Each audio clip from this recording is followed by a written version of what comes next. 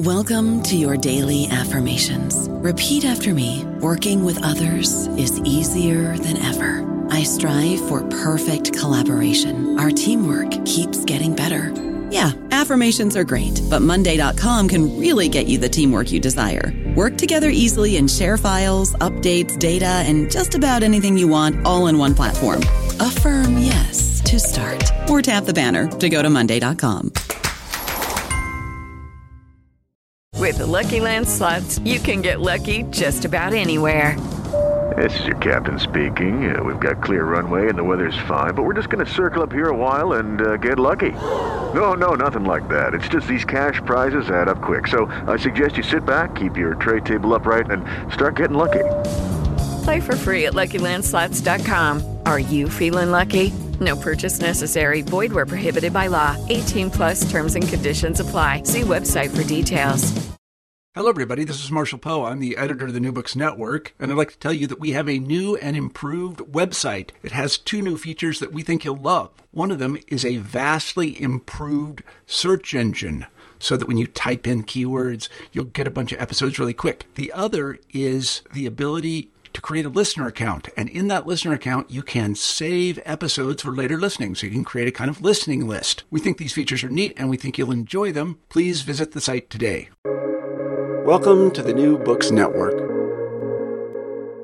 Welcome to the education channel of the New Books Network. I'm your host, Tom DeSena from the Department of Communication, Journalism, and Public Relations at Oakland University.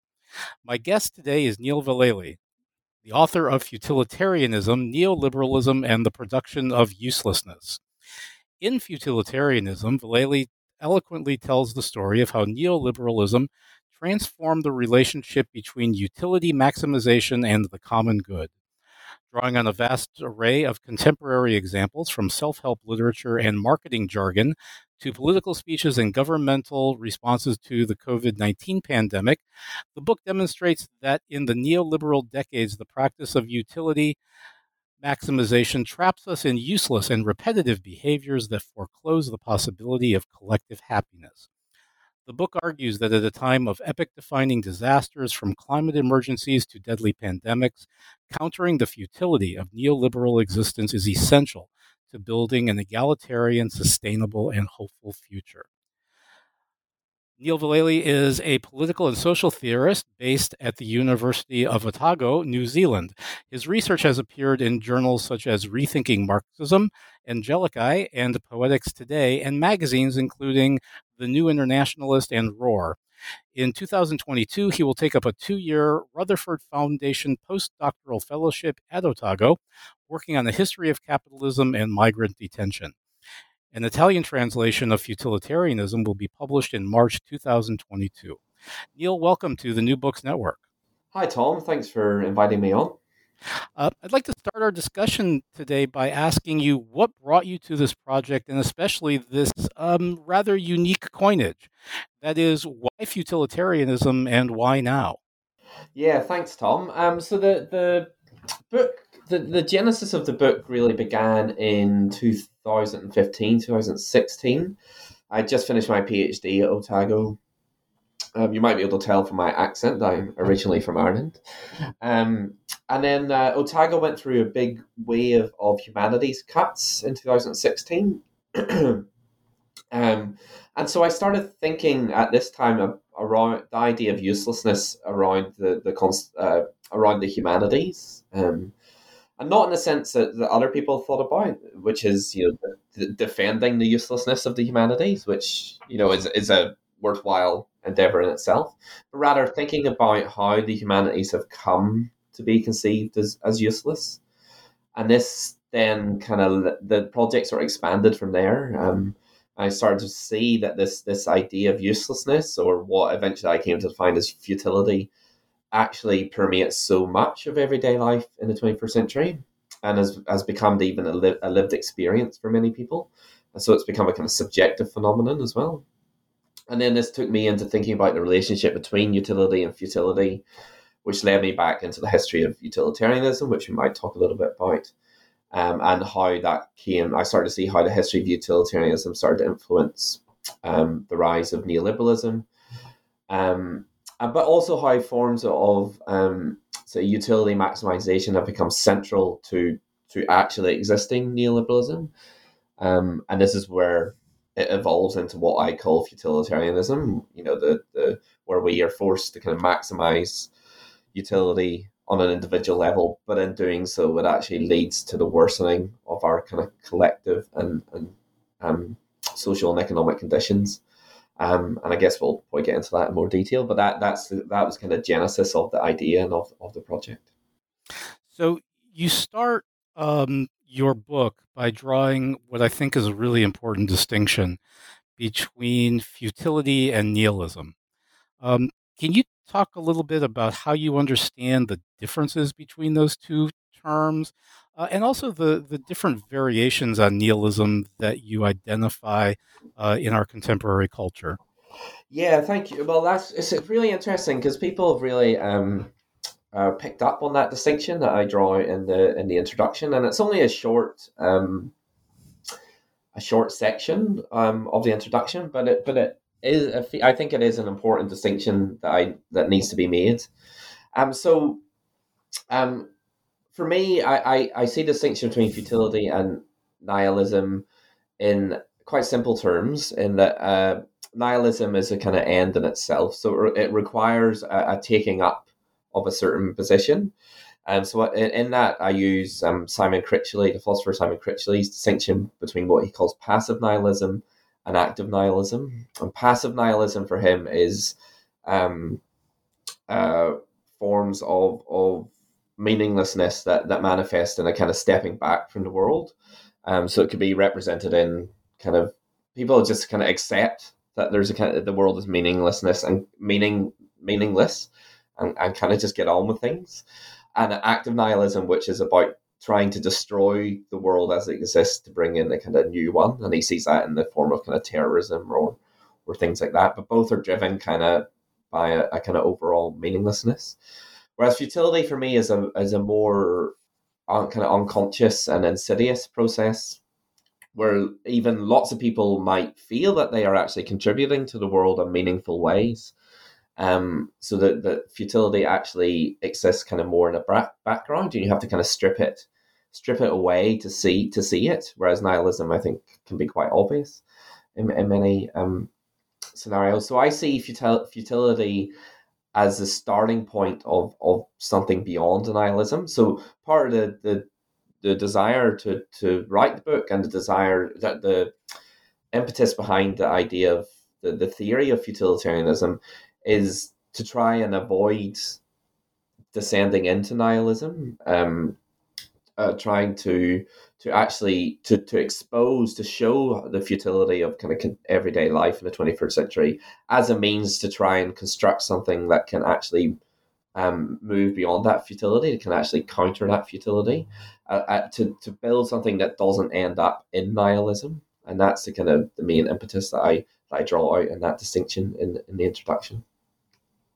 Yeah, as you say, it's a relatively short discussion in the book, but I think a lot hinges on that distinction, which is why I wanted to bring it up. So let's then talk a little bit about utility. What's the basic idea here? I suspect lots of people in our audience will know, but let's run through it anyway, and then talk about how the idea started to insinuate itself into not just our collective consciousness here, but also in terms of our practices in everyday life. Yeah, I think that's really that's obviously kind of central to the book, and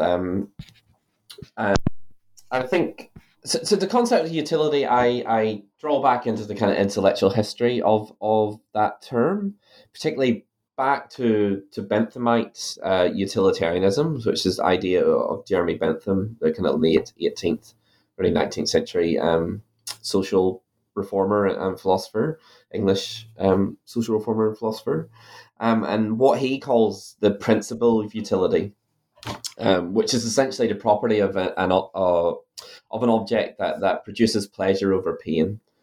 And eventually this idea grew into interventions by later utilitarian thinkers like John Stuart Mill, it grew into the concept of the greatest happiness principle, which I'm sure many people might be aware of, which is effectively that the most moral course of action is the one that generates the most happiness for the greatest number of people. That's the kind of simple definition of kind of utilitarianism and of the greatest happiness principle. But it's also important that utilitarianism is a kind of a consequentialist ethics.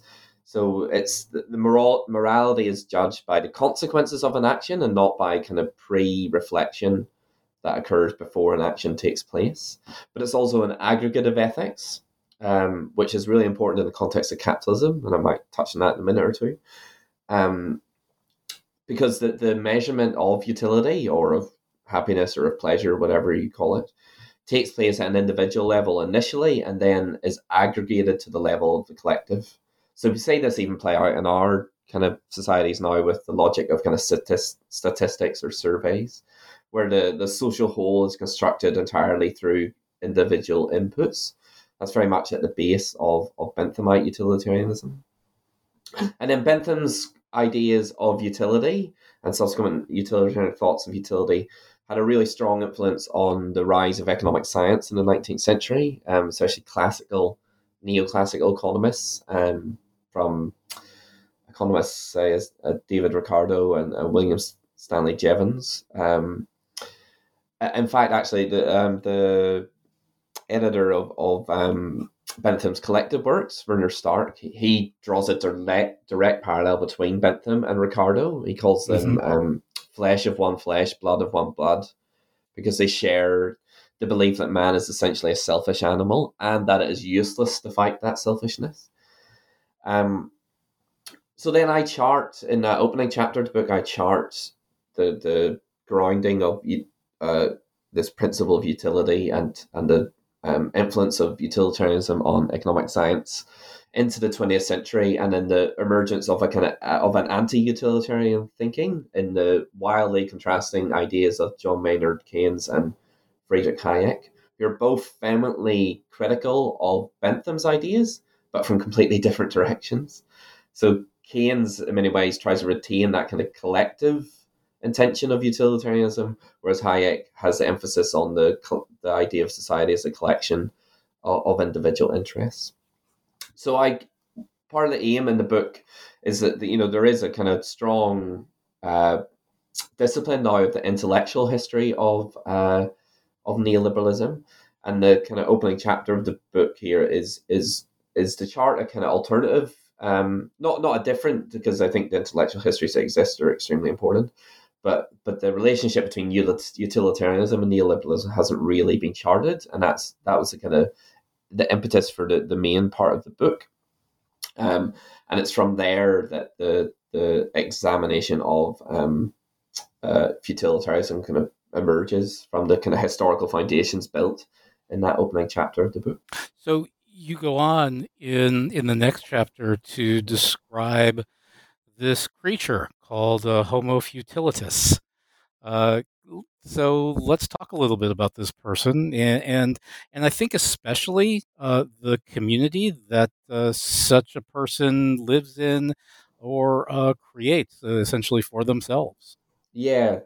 Again, this is another thing that people have kind of picked up on that term. It's funny, when you write the book, you're never quite sure what's going to resonate. Yeah, exactly, resonate, and it's often things that kind of surprise you.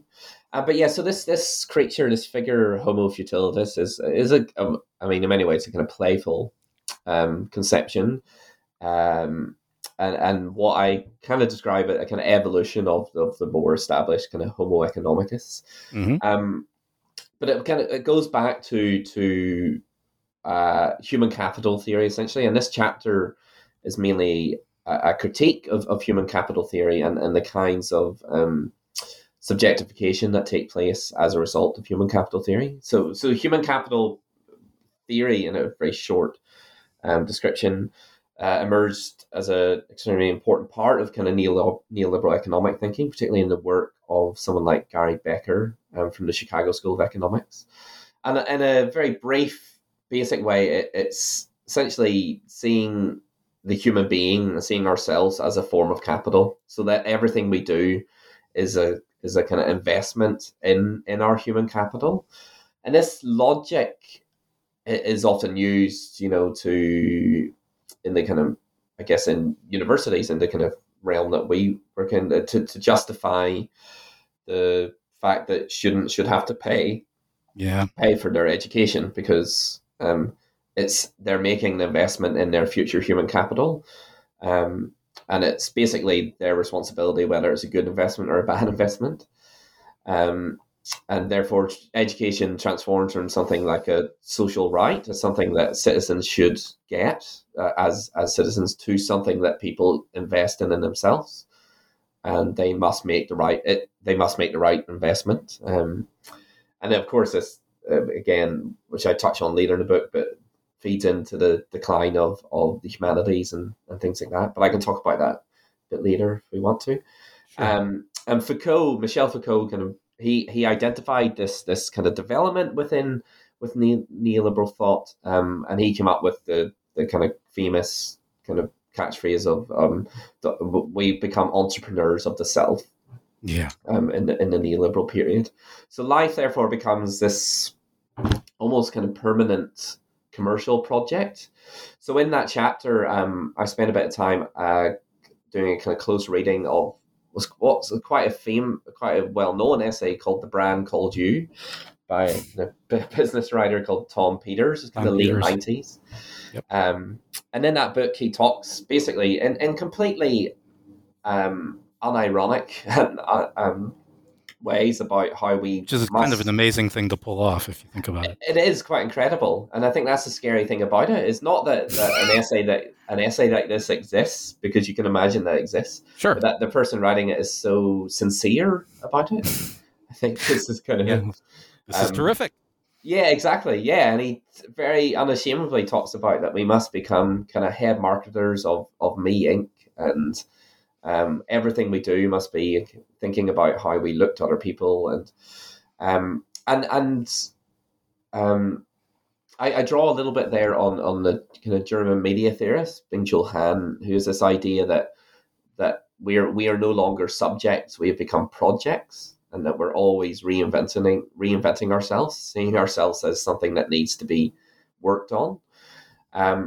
And actually, this logic of self-branding really encapsulates, I think, that process. And another quote that I used in that chapter, which I found deeply terrifying, which again, the person saying it found it, kind of said it very sincerely, was from Jeff Bezos, who said, "Your self-brand is what people say about you when you're not in the room."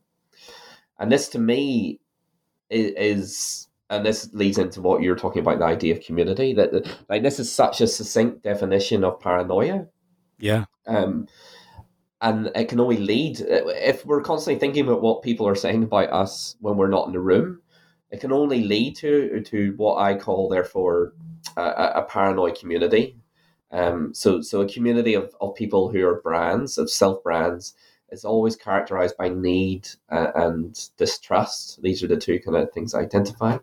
So one is the need for others to buy into one's brand, but also the distrust that others will or will continue to buy into that brand, because you can never know what people are saying about you when you're not in the room. Absolutely. So it creates this constant need to be reinventing yourself, to selling yourself, essentially. And Wendy Brown, the kind of famous theorist of neoliberalism, she makes that point that under this kind of neoliberal rationality, selling one's soul has become kind of quotidian. It's just, as it's what you do. Yeah, it's the only thing you can do. But it's just, and so it leads to this very perverted sense of community, which I think you touched on in the question. A community that is defined by competition and paranoia, and it's I draw a little bit here on Marx, which he talks about the kind of illusory community of capitalism, where freedom only really exists for the ruling classes. And for Marx, real freedom, real community, is where individuals obtain their freedom through their associations with others. But this is really at odds with kind of neoliberal rationality, where freedom is always understood as freedom from others. So what I'm kind of trying to do in that chapter is to lay out the kind of impact that such a conception of society has on our individual subjectivities, but also the way that we interact with other people. And this leads to the rise, therefore, of what I call the kind of homo futilitas, this being who's constantly trying to sell itself to other people and constantly trying to define itself as different from other people, but in doing so finds itself trapped in this kind of futile endeavor of trying to be seen, of trying to sell oneself, and ending up in further debt, ending up doing jobs that they don't want to be doing, ended up doing jobs that are, as David Graeber called, bullshit jobs that have no social utility and things like that. Yeah, it's interesting. I've done some work on the idea of employability, and there's a lot of parallel there. And it's not just a matter of creating this, as you said, I mean, and it's a perfect phrasing of the community of competition and paranoia, but it's also just the sort of sheer exhaustion of it. Yeah. That if you're constantly worried about what other people are saying behind your back, and as you quote, that you're no longer a subject but a project, it's just, at some point the system breaks down just out of sheer overuse.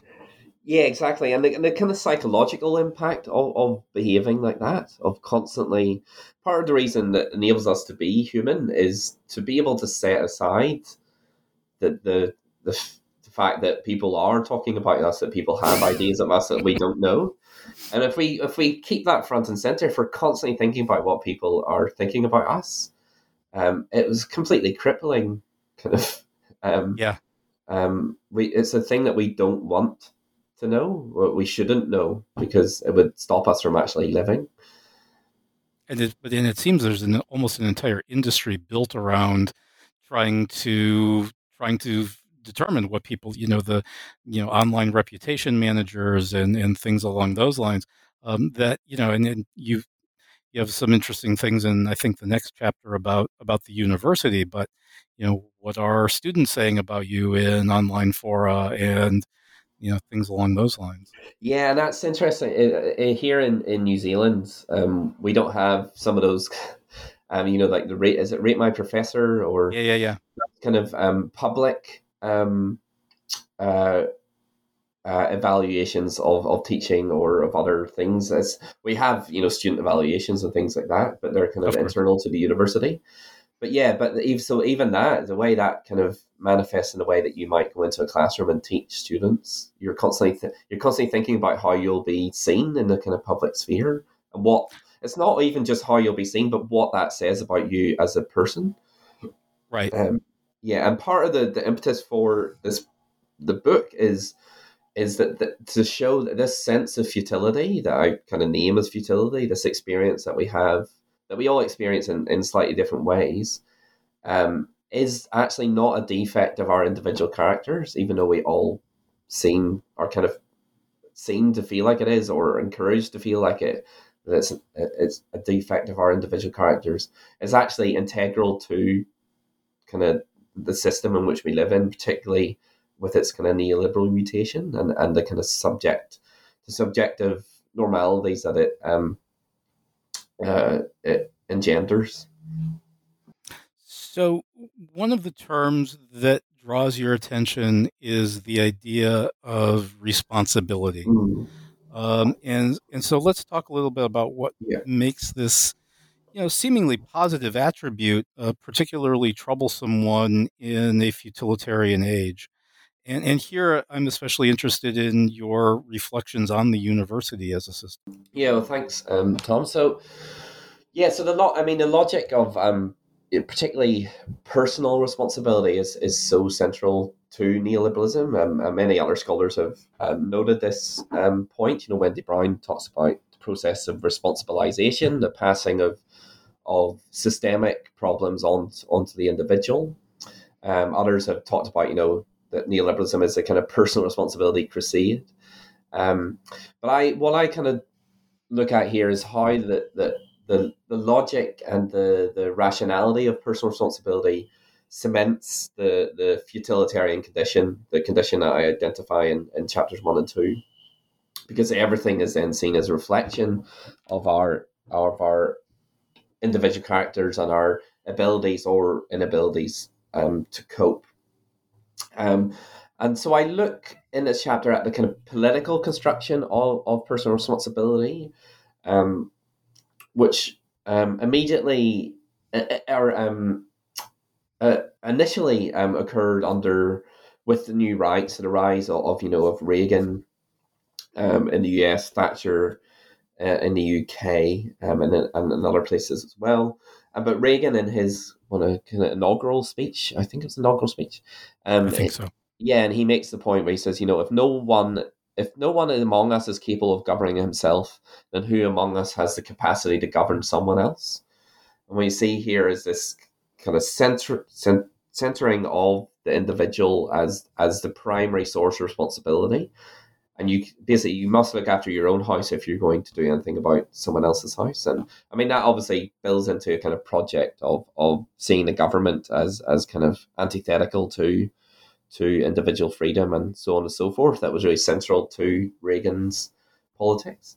And then similar with Thatcher in the UK, the very famous phrase that she came up with, there's no such thing as society, right, only individuals and their families. So this kind of dismantling of the idea of society, and that we're all just kind of individuals. We must look after ourselves and our families before we kind of think about any kind of social solidarity, anything like that. And I mean, that's been well documented and quite logical, I think, to the New Right project. But what I spend a lot of time in this chapter is actually looking at the left-wing origins of personal responsibility, and particularly with the rise of the kind of third way left under Clinton and Blair, and then into Obama as well.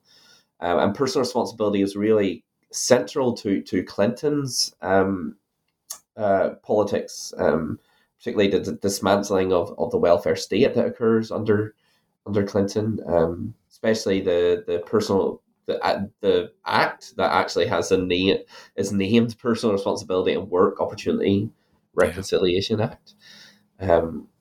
And in here, and with his rhetoric around this dismantling of the welfare state, he constructs this idea of dependency as a kind of mortifying condition. To be dependent on the state is to lead a kind of less dignified life than others.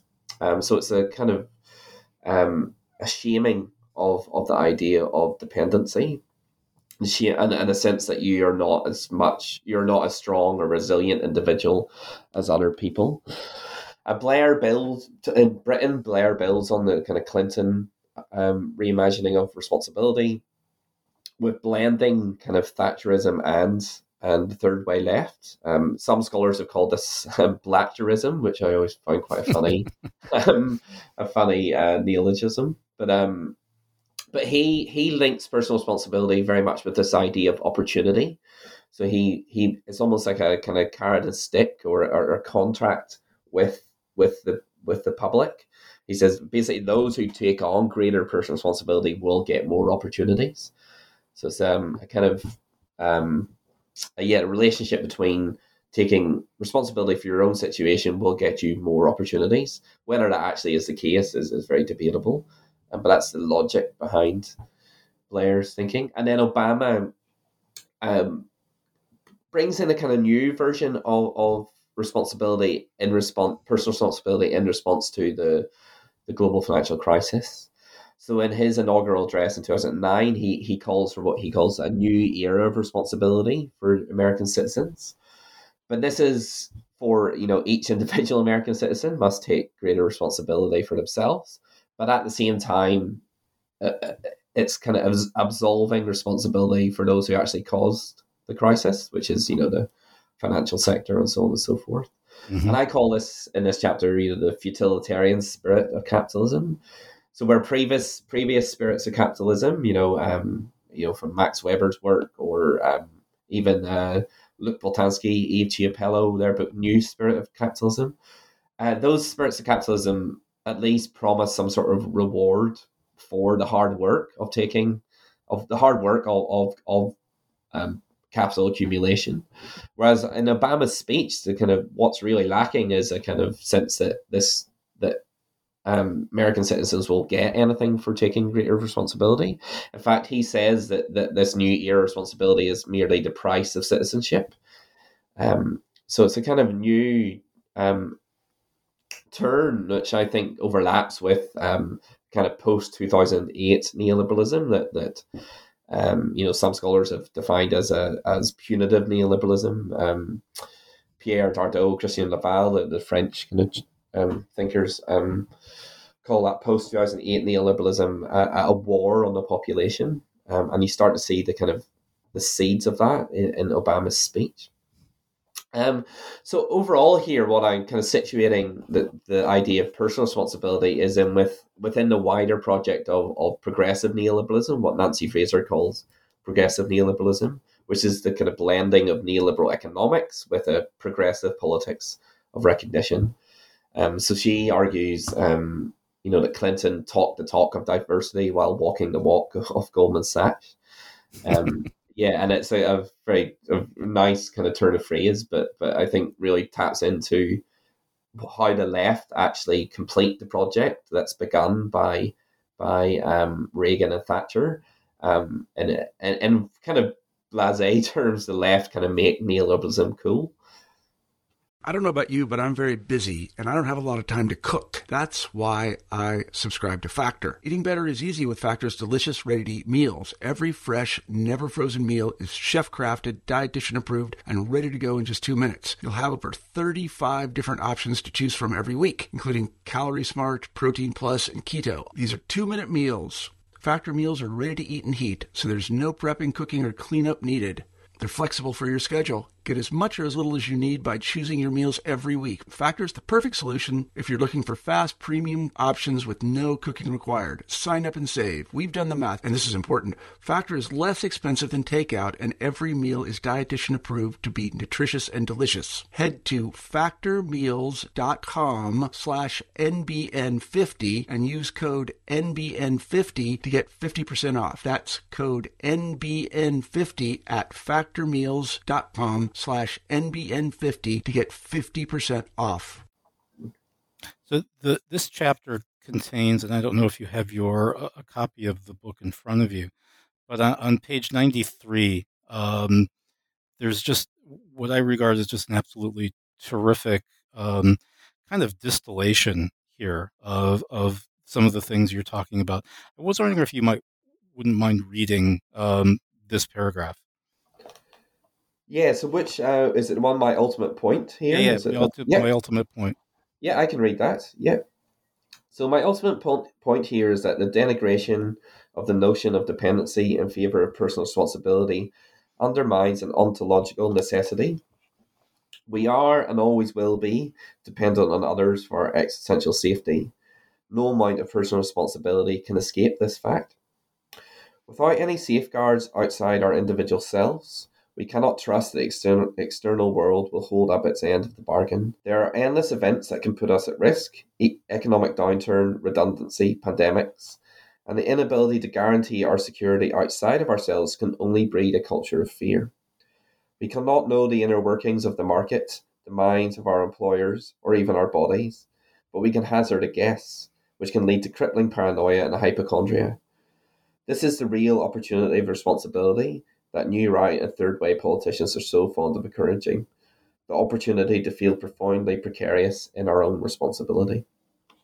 So I have to tell you, Neil, I read a lot of this kind of material in my work, and I don't know that I have ever read a more brilliant distillation of our contemporary condition than this paragraph.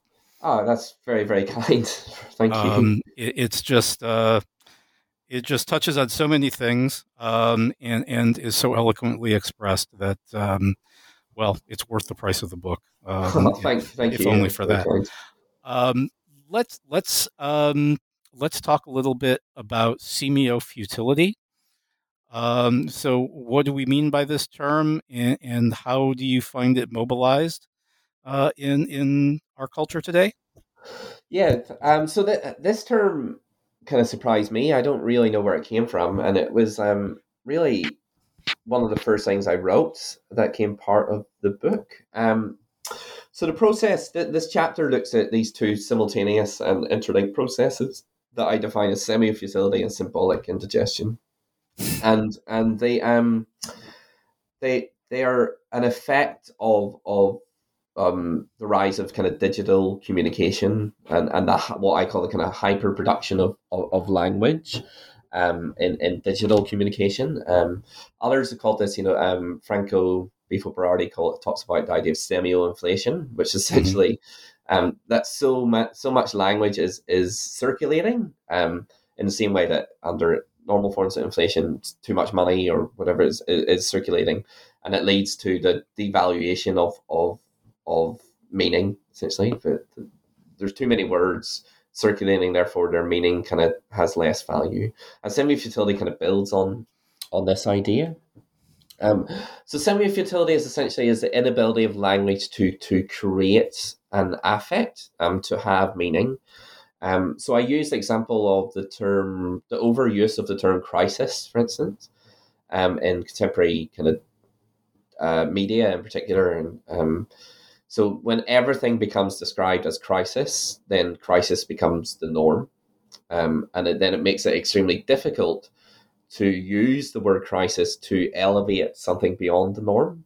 So the term crisis, the use of the term crisis stops to have meaning, and this ceases to have meaning, and that's what I mean by semiofutility.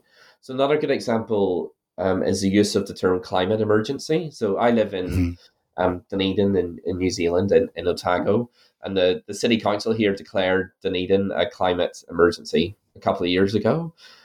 And there's a kind of sense, but that no one's really behaving as if it's an emergency. And it's this word emergency, which supposed to have this kind of affect. It's supposed to provoke us in a certain way, to make us do something, has actually lost that kind of affect. It doesn't. It's just a word amongst other words, and this is what I mean by this is an effect of semiofutility, of the overproduction of language. Meaning becomes increasingly detached from its use, and words meaning becomes kind of flattened out. Words cease to have this affective capacity, and this also bleeds into then the other process that I call symbolic indigestion, because meaning requires digestion, and digestion requires time. It's in the body, it's a kind of catabolic process, breaking down these larger chunks of food in the body, but in communication language, into kind of smaller digestible molecules. Sorry, but when language circulates constantly, and we're at the same time, producer and consumer of language, there's no space or time to digest. So it's just this kind of constant noise. This is a phenomenon that Jody Dean calls, talk without response. Everyone is talking, but no one is listening. And so this lack of listening, this inability to digest meaning or digest language and turn it into meaning, both feeds the process of semiofutility, but also it undermines our capacity to build kind of common bonds, because listening is really central to building kind of commonalities between us. But if no one is listening and everyone is just producing, there's really it actually it feeds and cements the kind of individualizing process that occurs under neoliberalism.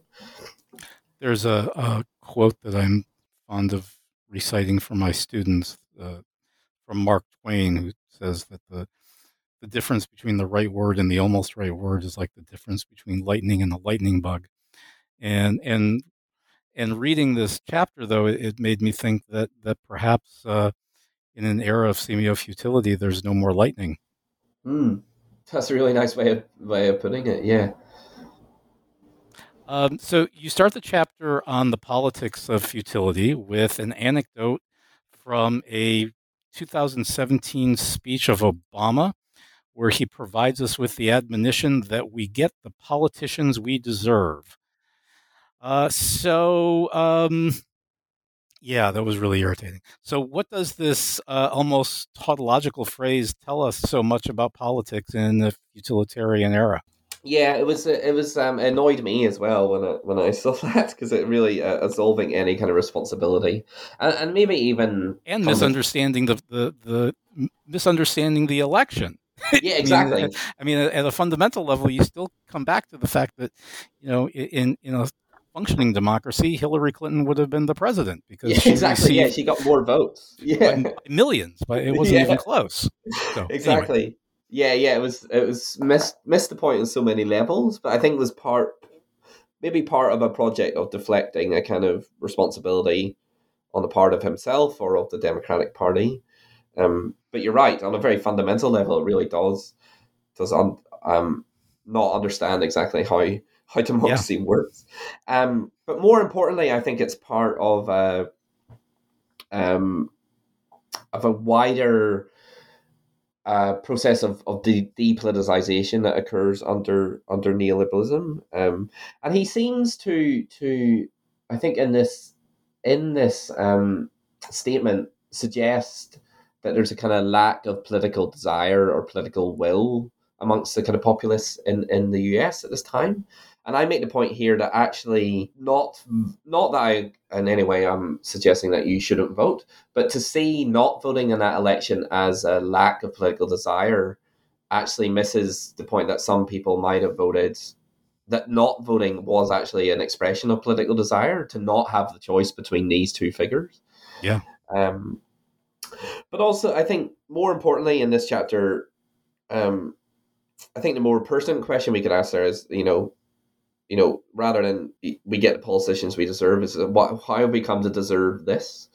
Um, And so this chapter, instead of looking at politics on a kind of macro level, which most political theorists will do, I delve into kind of micro political actions as a way to think about politics on a bigger level through these kind of micro actions. And so I look at that, particularly at actions that seem to be challenging the status quo, but actually reinforce these kind of neoliberal forms of depoliticization.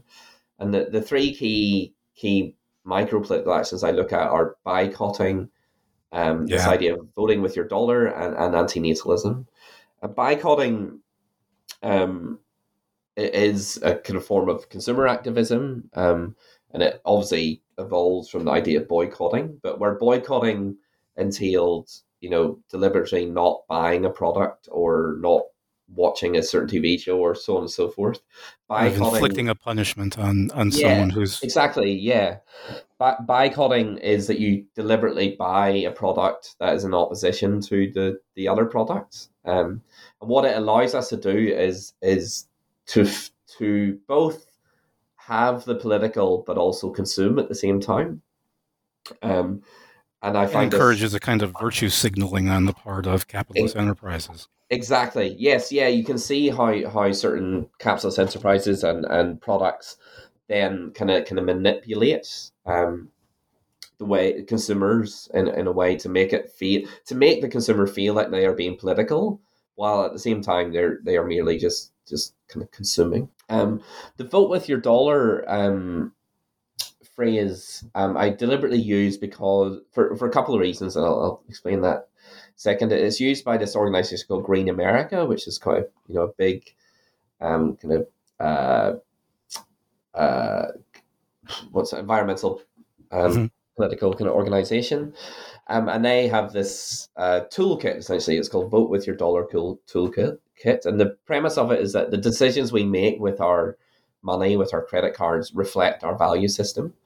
But really interestingly, they set this idea of voting with your dollar up against the idea of governmental politics.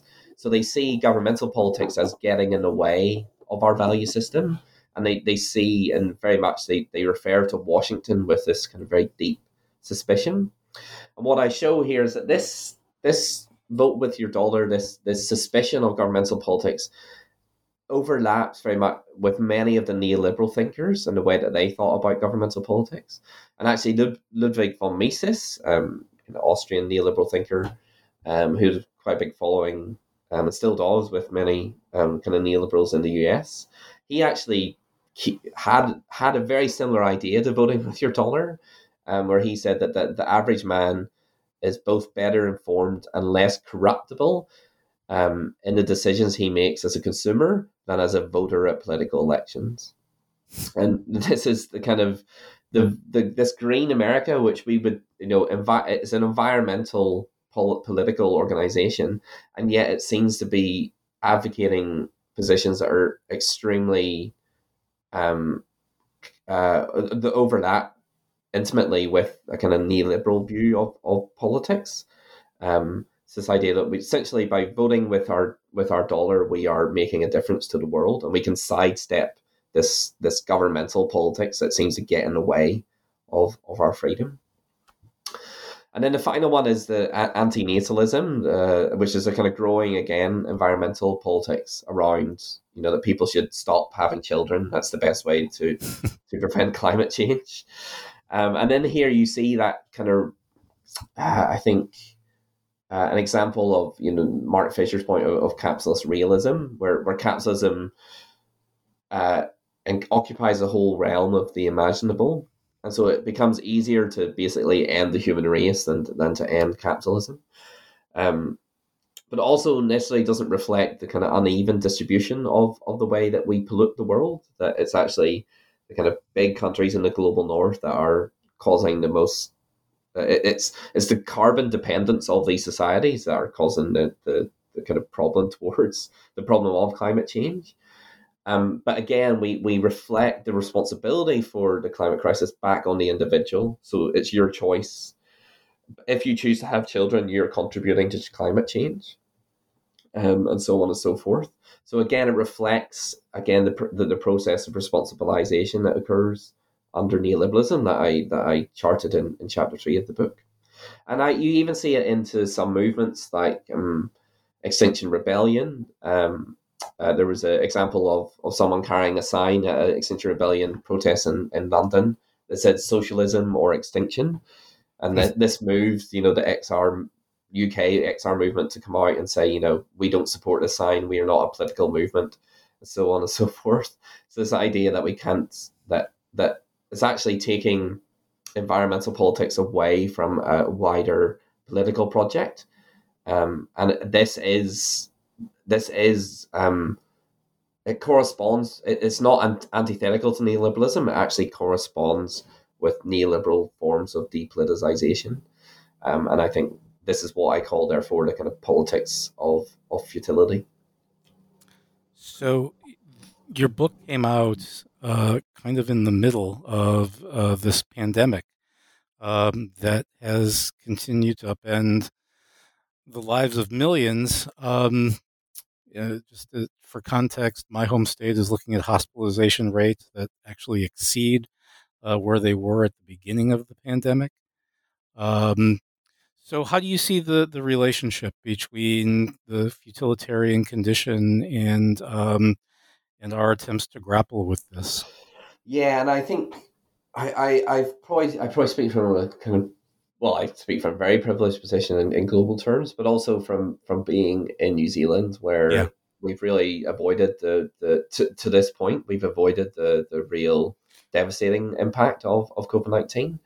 And we are now, Omicron has, in the last couple of days, just made it into the community, and we are, as even politicians and experts kind of said, we are very unprepared for an Omicron outbreak. So we may well experience the same kind of things that you're experiencing as well in your home state. And this chapter also poses on a kind of writing level the difficulty of writing about something that's happening at that moment, because by the time the book comes out, the chapter is already dated, and especially with the pandemic, the way that things have changed so drastically throughout, and the variants and so on and so forth. So what I try to do in this chapter is more, rather than kind of make a comment on the pandemic, it is to try and locate some of the thinking, particularly around of the pandemic response within this wider theory of futilitarianism. And initially to do that is to show how utilitarian thinking has been really central to many of the COVID responses.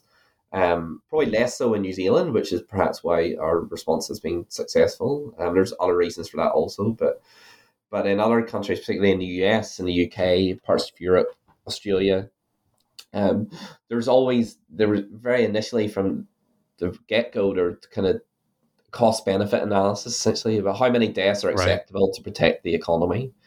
And I actually use the example of the Vice Chancellor of Melbourne University writing a piece in an Australian newspaper, where he doesn't even disguise the kind of discussion. He basically makes the question, how valuable is a 90-year-old life compared to a 23-year-old life? And that this 23-year-old can contribute to the economy, can contribute to building the economy in the aftermath of the pandemic. The 90-year-old is only a drain in this economy. Therefore, we need to weigh up whether we just let this thing go. Basically, a kind of cull of older people. And writing this in a kind of one of the kind of major newspapers in Australia is kind of sense of how central this, or how utilitarians have become really front and center to many of the responses to the pandemic. I also look at the first CARES Act that was brought in the US under Trump, which Robert Brenner, the kind of Marxist historian, called a billionaire coronavirus bonanza. And the way that, and we see stories every single day of how the kind of billionaires and owners of, big companies like Amazon or so on have made a lot of money during the pandemic. But I would now slightly hazard that analysis of the CARES Act with the second CARES Act was brought in under Biden, which again, I mean, there's certain problems with it, but certainly seems a bit more a more responsible form of kind of intervention in the economy that actually does, on some level, kind of protect people more than the first one that came out.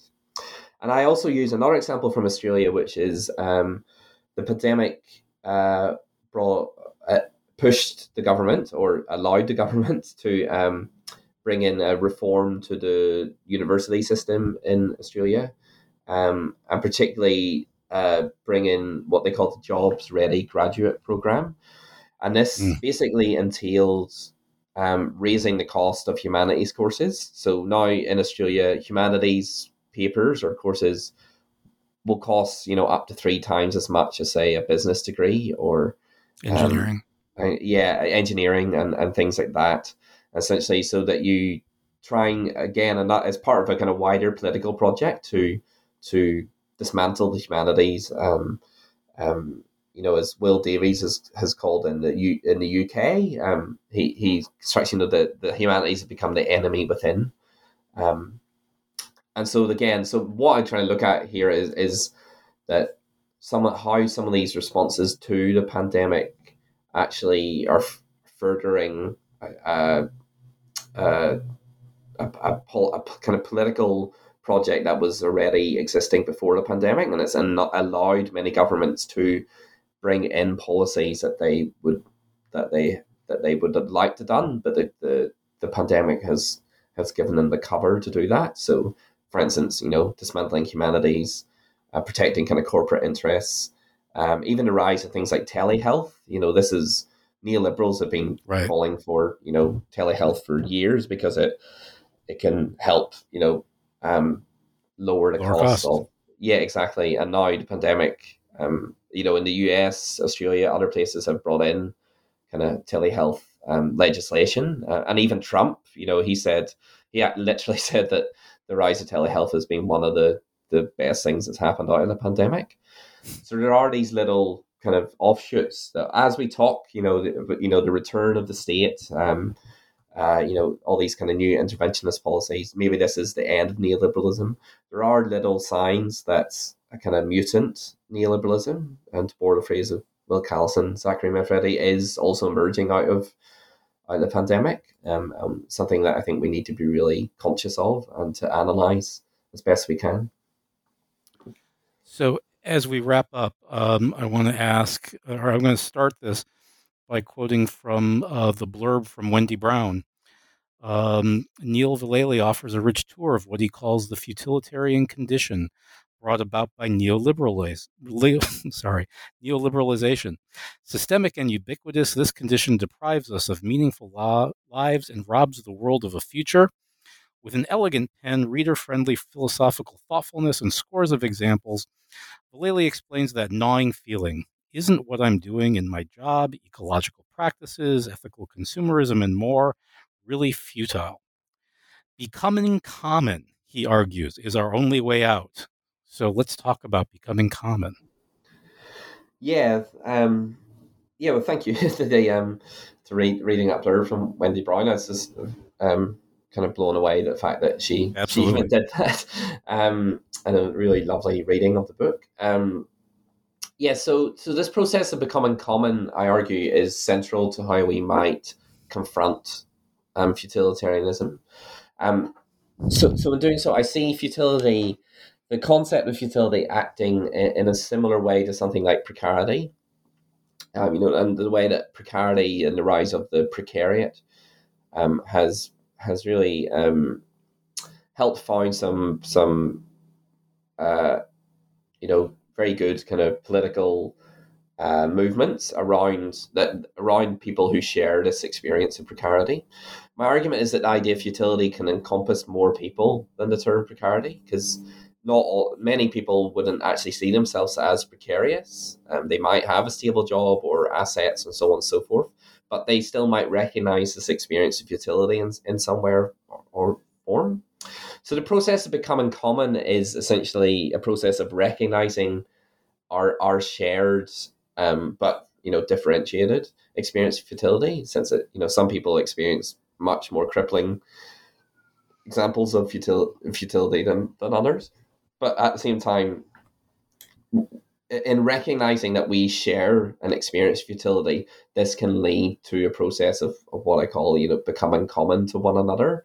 And this becoming common has become so difficult for many of the reasons that we've talked about today, under neoliberalism, because it's forcing us to see each other as competitors. So we need something that we can share. And I think futility and precarity and many other words can help in that process of becoming common. And so therefore I argue this idea of futility can become the basis of a new kind of collective political subject in the same way that precariat has. And I call this subject, the futilitariat. It can take, I'm sure, many other words, and whether that actually really is a term that brings people together is debatable. But basically, that we need to start a process of becoming common. As Wendy Brown said, it's our only way out. And perhaps futility can be a starting point of recognizing our shared experience of futility. This could be the starting point of building something that can actually confront that futility. And that's the kind of hope of the book. The aim of the book is to lay the theoretical foundations for the building of that common and collective political subject. Well, let's hope. It's a wonderful text. I highly recommend it to people who are looking for a diagnosis of this present age. And the idea of becoming common, I think, is kind of the key if we're going to bounce back from all of this. Neil Vallely, thank you for your time today. Oh, thanks so much, Tom. It was great to chat to you. Once again, my guest today has been Neil Vallely, the author of Futilitarianism, Neoliberalism, and the Production of Uselessness by Goldsmith Press. My name is Tom DeSena, and you are listening to the New Books Network.